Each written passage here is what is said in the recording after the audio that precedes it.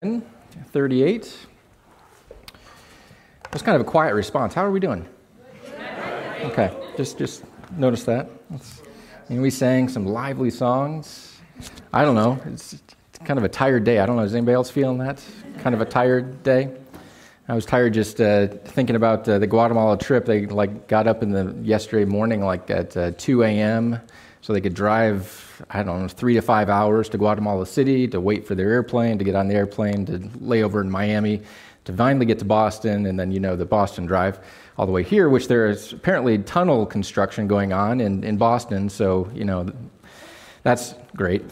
So they got here at about 9:45 last night at the church when they came back, so that's why they're not here this morning. And I said, that's fine. I think Jesus wants you to have some sleep.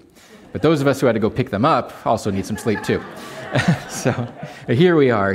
Great story here. Martha and Mary, if we've been in the scripture, this is familiar to us. I feel bad for Martha. Anybody else here feel bad for Martha? I can relate to Martha. Thad read the scripture, and Martha's busy and worried about all her tasks and hosting and all that kind of stuff. And I know that, I've been in the position every once in a while, not always, but every once in a while, where we're having small group at our house, and I know that it's not clean. And so I know, we need to frantically get this thing cleaned and prepped so that it is ready for guests to come. And every once in a while, I may have talked pretty firmly to my children. Why are you not helping me? Go get the vacuum, dust rag, whatever it may be. Anybody else fall into that situation too? We get caught up in our own stuff. There's an honest man right there, raised his hand. Honest man, the rest of this sermon's for you. The rest of the crew, you can take a break. Yeah.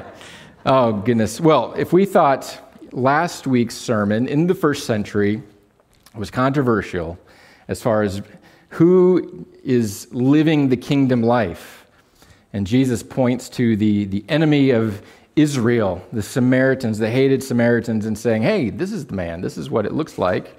And oh, by the way, this is the guy that actually is the hero of the story. He was actually acting in the kingdom way. That was controversial. Luke then brings this story into the mix, and there's a number of different layers with this story. We're not going to cover every single thing. It's a short story, but there's just a lot going on right here. Luke is tackling some things. He spoke to us last week. Okay, this is what kingdom living looks like, and boy, this may be uncomfortable for some of you with your preconceived ideas. And now he's going to talk about sitting. Who is welcome to sit at the feet of Jesus? And he's going to kind of mix up some of the cultural norms with this story of what was expected during that day. And so here we find Jesus in Luke chapter 10, verses 38, while they were traveling. Remember, he's on his way to Jerusalem. It said a chapter or so before that Jesus had his heart set on Jerusalem. He's making the trip to Jerusalem. We know where Jerusalem is leading him to. Jerusalem means he's going to the cross. He's going to be that ultimate sacrifice for our sins. He is headed that way. While they were traveling, he entered a village, and a woman named Martha welcomed him into her home. She had a sister named Mary who also sat at the Lord's feet and was listening to what he said. This is Martha and Mary. Also, they had the brother Lazarus. We're familiar with Lazarus and what happens to Lazarus. Primarily, we see this in John, I think it is, that he dies, Lazarus dies, and Jesus raises him from the dead. This is the family. So maybe Lazarus, it doesn't say in this passage here, but maybe Lazarus was here as well, sitting around the table with Jesus. Now, what's interesting is that Luke places this story right here, and I think he's kind of bookending some things. Remember, we talked about Luke early on when we started the study, that what he does is he really flips cultural expectations on their head, and he's very quick to point them out. And we talked about how early in Luke that he'll tell a story, and there'll be maybe a normal character, and I'll say a male character who's part of the story, and then he'll also share a story about a female character, kind of tying this all together. That hey, we are all included in this narrative. More than likely, This story didn't happen exactly in this point in time, because this family lived in a town that was very close to Jerusalem, Bethany, and so Jesus is alluded to in the Gospel of Luke. He's just started out towards Jerusalem again, but he does this to share the story, the narrative about what this kingdom is all about, and again to make a point about who can actually sit at the feet of Jesus. And so he's tying this all together. But Martha and Mary, Lazarus, that's the family. We see in John where they are also hosting Jesus in another story, and Mary's pouring the oil over Jesus's feet. And this is the one where in John where Judas, one of Jesus's disciples, chastises her because why? What could they have done with the oil? Oh, they could have sold it and give all the money to the poor, right? But it says that Judas really didn't want to give the money to the poor. He just wanted to put his hands in the money bag and take what he could because he was in charge of the finances for their little movement, their little gathering. And so we see Mary again, another situation where Mary is just pouring out her heart and her love and wanting to be in the presence of Jesus and follow him. And in this story, we see Martha with her worries. In John's story, we see Judas who's chastising her. Oh, she's acting in not a great way. She's spoiling the resources that we have. We could have used them for other things. Judas primarily for himself. And so, two things that we want to look at today. We want to look at the unexpected openness of the kingdom. And this is a theme throughout Luke, and we see it in this story. And we also want to see where Jesus and Luke, he's highlighting the idea of gifts, of giftings, and using them as we hear the voice of Jesus, following in Jesus' way and using our giftings in Jesus' way. Because Jesus is not here. It'd be easy to come to this story and say, he's really condemning the work and the service and what Martha's trying to do. Well, in the first century, hospitality was everything, right? You go to someone's home and they need to provide a meal for you or take care of the guests who are coming in. And it was a huge deal to host someone in your home. The Bible has a lot of positive things to say about hospitality. So what we don't want to do is get into this story and say that all Martha's work was worthless and it wasn't for anything. And no, because the Bible says in Timothy, actually, elders are to be hospitable, right, towards others. In Acts, we see where the apostles are on a journey in Acts 28. Now in the area around the place was an estate belonging to the leading man of the island named Publius, and who welcomed us and entertained us hospitably for 3 days. A very positive thing about what this man did for the apostles. Gaius, who is host to me, Paul says this. He's a host to me. We're with him. He's staying in his house, and to the whole church. He's greeting the whole church. He greets you. Very positive affirmation of what's going on here. And so we want to make sure that we don't come to Martha and Martha, right? She's actually she's doing a noble task of entertaining the host. Can you imagine how many people are in her house right now? So you got Jesus. He's traveling. Who travels with Jesus? All the disciples. That's 12 guys, right? And then you got maybe Lazarus is there as well. And I don't know if any of the disciples are married. I don't know if their wives ever came, to the parties or the gatherings to see how things were going. And maybe even some other people from the town. Jesus is in town. What happens when Jesus goes to town? People want to go see him. So this is the weight that Martha is feeling as she's trying to host this dinner party for Jesus. But one of the things we want to talk about is there are plenty of open seats at Jesus' feet. And it says that in Luke 10:39, she had a sister named Mary who also sat at the Lord's feet and was listening to what he said. But Martha was distracted by her many tasks, and she came up and asked, "Lord, don't you care that my sister has left me to serve alone? So tell her to give me a hand." Here we see Mary sitting at the feet of Jesus. And I think in this passage we see that Jesus has even invited Martha to come and listen and sit at his feet and hear what he has to say and be in fellowship with him. Would you agree with me? in that Martha's probably been given the same invitation as Mary has, to come sit at his feet, to listen, to learn, to hear about the kingdom and what it means for them. Not just, from the kitchen, what it means for other people, but to come sit at his feet and hear about what it means to actually live in this kingdom.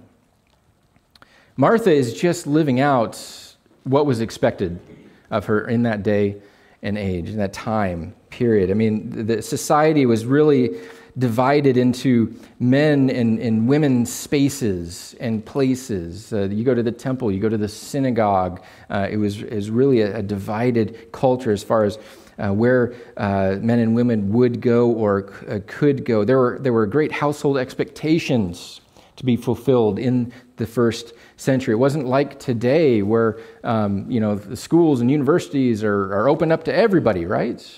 Right? Everybody can go and learn and study the Scripture. Women would have an education up to a certain point of time, and then they were just expected to go into the house and to be married and live and take care of the family, which is noble work. Noble work. But they didn't have further education. One of the reasons why, because the housework would just take so long. Can you imagine living in the first century and all the housework and everything that was was required during that day? They didn't have all the electrical appliances and the dishwashers and laundry and all that kind of stuff. Everything was done by hand, so it just takes a lot of time. And so the culture was really divided into, these were the men's spaces, these were the women's spaces. The men's spaces were at the feet of the rabbi. The men's spaces were at the feet of the rabbi, learning from the rabbi, learning from the teacher. One commentator says that this is scandalous because Mary is taking the position set aside for a man during this time. And again, this is where we see Jesus just opening the kingdom and saying, here is the value, here is the place. Everybody is welcome to come and sit at my feet and learn. And so when you were sitting at the feet of a rabbi, you were actively learning. All right, it says she sat at the Lord's feet and was listening to what he said. This wasn't just about Mary being in the same room with Jesus. He's the celebrity. I just want to be in his presence. I'm going to sit off to the side. No, she was listening. She was actively listening and learning from the rabbi, the teacher, Jesus. And this is not normally where she would be allowed to be. But because Jesus is doing this, we see later on in the Gospels where women play an important and prominent role in sharing the good news. Who tells the disciples what's happened after Jesus rises from the dead? The women do. They share that news. They are here listening at his feet, taking in what he is saying, actively listening and learning from the rabbi. And this is why then we have responses later on of belief and trust and, oh yes, he told us that, he told us that, he told us that. I was there with him when he shared that with all of us. With all of us.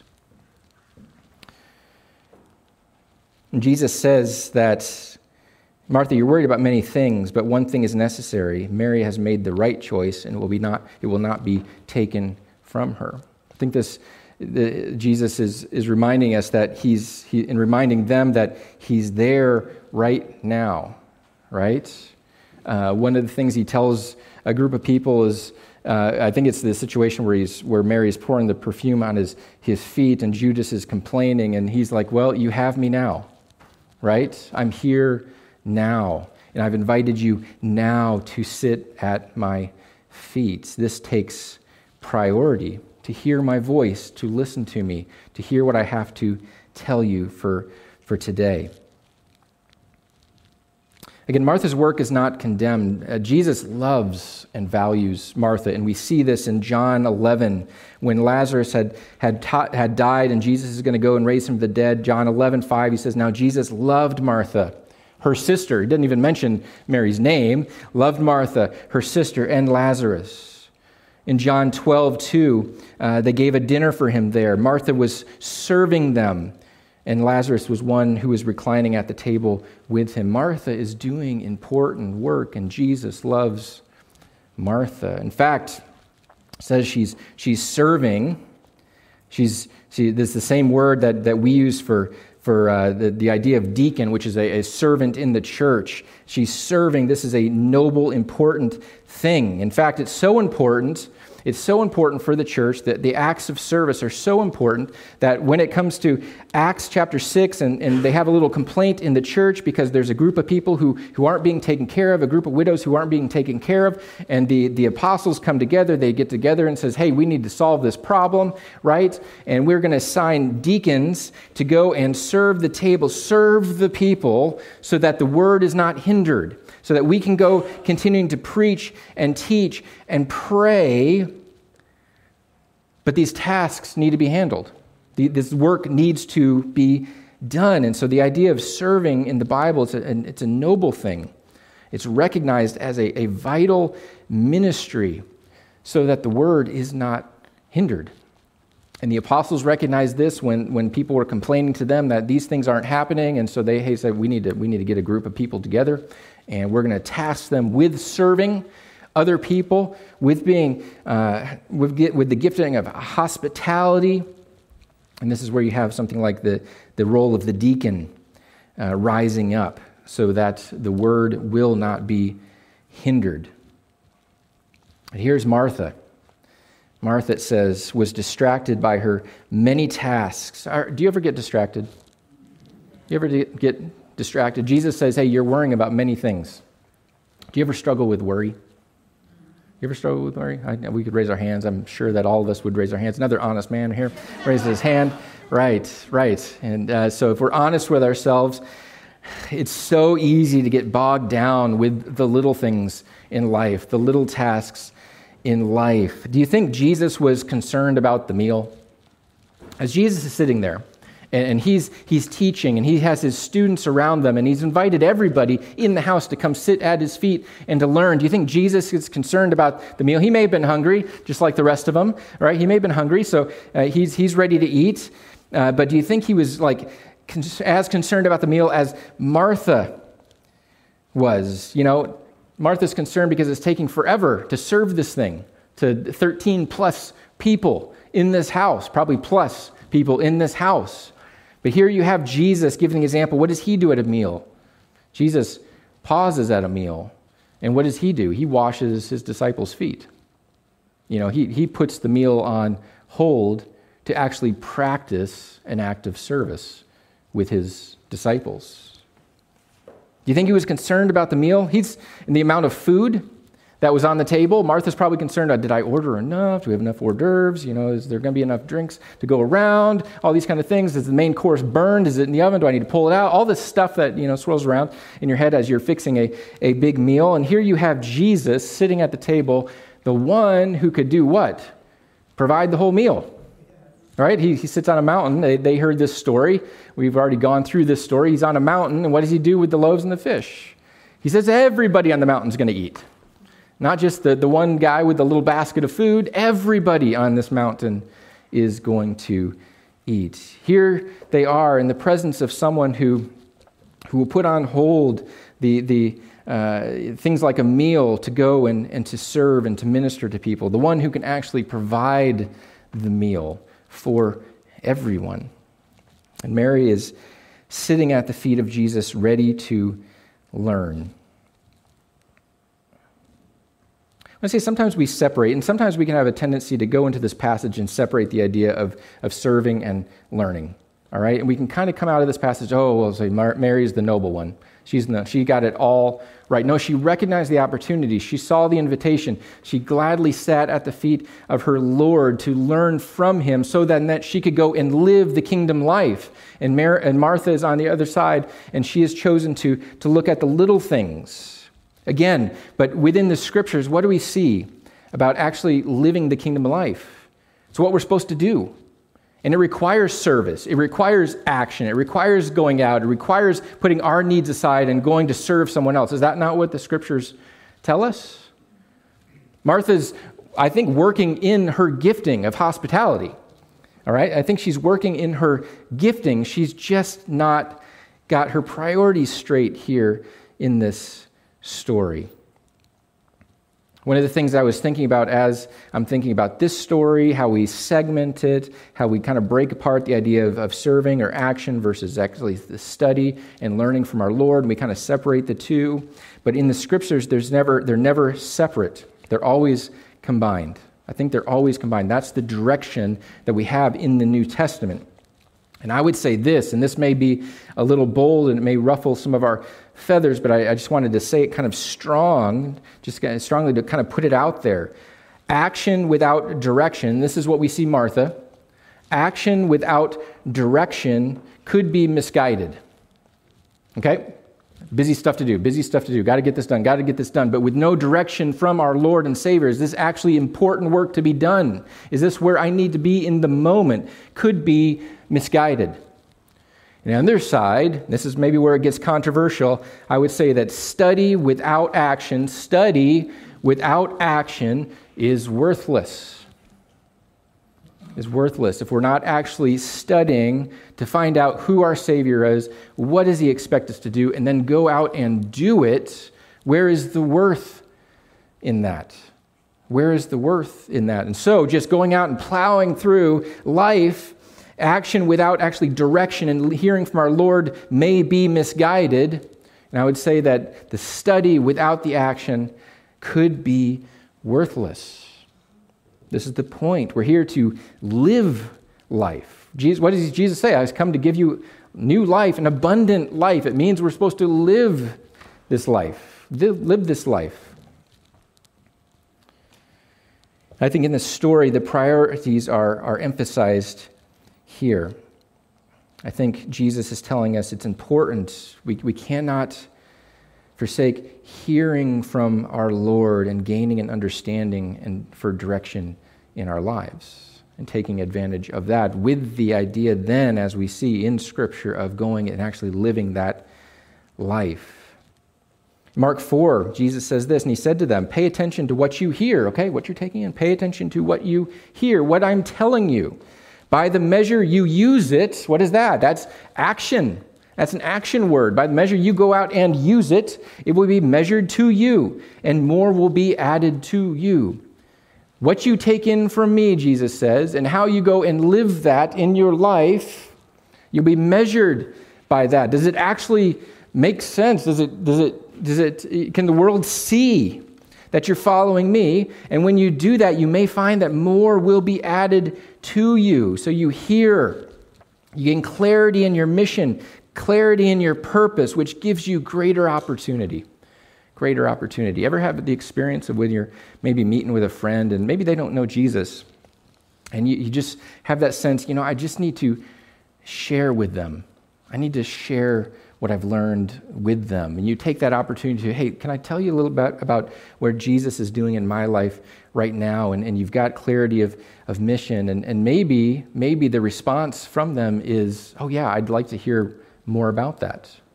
Especially if we're living lives among them where they see the love and the service and the sacrifice for the greater kingdom, for our Lord and Savior. But if we just take it in, and say, I've had great devotional study times. I spend a lot of time in the Word. It's awesome. But then we never actually broach the conversation with anybody. What does that lead to? Greater opportunity? No. We need to make sure that we are actually hearing from our Savior. And sometimes, and I be honest, this could be me. Sometimes busy people, sometimes we miss out on the ways in which the Lord is moving or where He is going. Have you ever experienced that? You get yourself so busy in life that you may miss out on actually where the Lord is going or where He's heading, which direction He's heading in. Because we're like Martha, right? I see so many little tasks right in front of me that I need to accomplish. But we've actually not sat and said, Jesus, where do you want me to go? What do you want me to do? And sometimes busyness, even for churches, sometimes busyness clouds us from being able to hear from our Lord and Savior. I grew up in a time, in a place where man, the church was open 7 days a week, like the building, and people were filled, but it was like just a bunch of Christian people filling the place. And we were busy.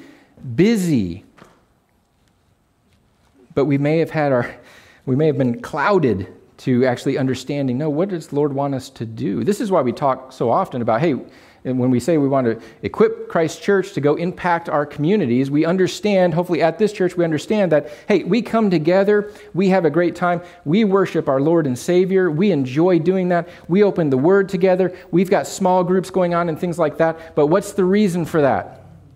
It's actually to go out, get outside. This is why I always say, when we walk outside these doors, this is what we're going to do, right? That's the purpose, is to go, to get together, to learn, to be encouraged, to be challenged, to study, to hear from the Lord, and then actually go walk in that. So to be like a Mary, to take it in, to hear from the Lord, to sit in His presence, all of those kind of things, and then actually to be like a Martha, working in our giftings, but we have our priorities straight. And we've gotten some direction from the Lord. We've gotten some direction from the Lord. Martha, in verse 40, it says, was distracted by her many tasks, and she came up and asked, Lord, this is a great statement. This is what we do. This is what we do here. Lord, don't you care that my sister has left me to serve alone? So tell her to give me a hand. What a bold statement. Your Lord and Savior is sitting right in front of you. He even says, Lord, you're my master. You're the one I want to follow. Look at her. Right? Look at her. Look at what she's not doing. Look at what she's left me to do. Go tell her. Go tell her. Again, I think Martha is working in her gifting of hospitality, but she's working in her own strength. And I think this is a key point where oftentimes busyness is an indication that we're working by our own strength and maybe missing out on what the Lord has to tell us, maybe missing out on those times where, man, we need to stop and just sit at His feet and learn from Him, be refreshed, be filled, so that we can go out following His direction. So here she is working in her own strength, and when she's working in her own strength, she's worried. What happens to her? She gets worried, she gets frustrated, she gets angry, and starts pointing the finger at someone else. Do we ever do this? Shifting the blame, something's going on in my life, but, it's a whole lot easier to, Lord, do you see what they're not doing? And oh, by the way, Lord, you should tell them to get in line with me and my plans and my goals and the things I want to accomplish. She's pretty bold here. And this is what we often do is when we feel frustrated and worried and upset is, do we go to the Lord like this? Lord, why aren't these people getting in line? She has very, very high expectations, but very, very low grace in this moment, right? Again, we don't see her spirit. She's not in tune with how Jesus is working. And she's working in her own strength. And again, I don't think Jesus is not putting down her gifting in what she's trying to accomplish. It's a needed task. There's a lot of people to feed. I'm sure he's saying that was a great meal after it was all done. Martha, thank you very much for your service. This was incredible. But she's not prioritizing actually hearing from her Lord first and foremost. She's let worry overtake her. Worry and busyness overtake her life. Later on in Luke, in the next couple of chapters, Luke chapter 12, he's going to tell his disciples, therefore I tell you, don't worry about your life, what you will eat, or about the body, what you will wear, for life is more than food and the body more than clothing. We'll go over that in a couple weeks. He's going to address this issue of worry in Luke chapter 12. And oftentimes when we get worried, when we get fearful, when we get down on things aren't going our way, it's so easy to project that demand or that need onto other people. We kind of need to maybe just chill out a little bit. Just chill out a little bit. Stop the busyness and seek out Jesus. I would say that as we feel that worry, that tension, that anxiety. And again, not all worry is bad, right? Actually, psychologists say that that worry can be a positive thing. If something happens in your life and you get a little worried, it's like, okay, now your mind sort of gets focused on, okay, what am I going to do about this situation? But it's when we let this take over in our lives and build and become anxious, it starts to spiral and get out of control. And this is maybe what Martha is feeling here. And we start judging other people or start projecting onto other people the things that we feel like we're failing in. And for Martha, she's starting to get angry with her sister about what her sister is not doing when she has taken on the task of working in her own strength and not hearing from her Savior. Again, I'd say that action without direction could be misguided. And then again, on the opposite side, as we're talking today, study without action is worthless. It's a combination of the two. It's a combination of the two. Peter writes something in one of his letters, and I think this would be further instruction and encouragement for people like Martha in this story. 1 Peter 4, 7 through 11. Peter says this, "The end of all things is near. Therefore, be alert, sober-minded for prayer. Above all, maintain constant love for one another, since love covers a multitude of sins. Be hospitable," there it is, "to one another, without complaining. Just as each of you has received a gift, use it to serve others as good stewards of the varied grace of God. If anyone speaks, let it be as one who speaks God's words. If anyone serves, let it be from the strength God provides." Strength, I think, and direction God provides, so that God may be glorified through Jesus Christ in everything. To him be the glory and the power forever and ever. Amen, Peter says. I think those would be words for a Martha and maybe some of us who can step into her shoes on occasion. And what do we do is, if we would unpack this passage of Scripture, Peter says, be ready, be sober-minded, be ready for prayer. What does prayer do? It puts us at the feet of God, right? Puts us right there at the feet of God to hear what God would have to share with us in that moment and in that time. It gives us communion with God. He says, above all things, maintain constant love for one another, since love covers a multitude of sin. It's a life of love and grace and forgiveness as we are in relationship with one another. Where we see in this story, Martha gets frustrated about her situation and starts to point the finger and starts to blame other people and starts to tell the Lord what he needs to do for her. She got that backwards. No, the Lord tells us what we need to do for him. And then we go out and serve. So we live in prayer, with a life of prayer and communion with God. We live with grace and love and forgiveness for those who are around us. And we do live a life of service. We live a life of service, it says in this passage, by following direction from God, God-given direction, and working in his strength and not our own. If anyone speaks, let it be one who speaks of God's words. If anyone serves, let it be from the strength God provides. Why? So that God may be glorified. God may be glorified. I imagine Martha working in her house, and she's seeking a little glory from how she has it together and what she's done and the meal she's put together. And this is often the case, I think, for us too. This is what I've done. I want a little recognition. I want a little praise. Lord, do you see the work that I'm accomplishing here? When really what we do is for whose glory? It's for God's glory. For God's glory. This is what it means to live in God's kingdom. We were always looking for God to be glorified. And again, we go to communion with God. We live a life of love and grace and forgiveness with one another as we're in relationship We serve, we sacrifice, we live out kingdom values that feel like sacrifice because it's not the kingdom of this world. And we act differently, and it's going to feel like sacrifice.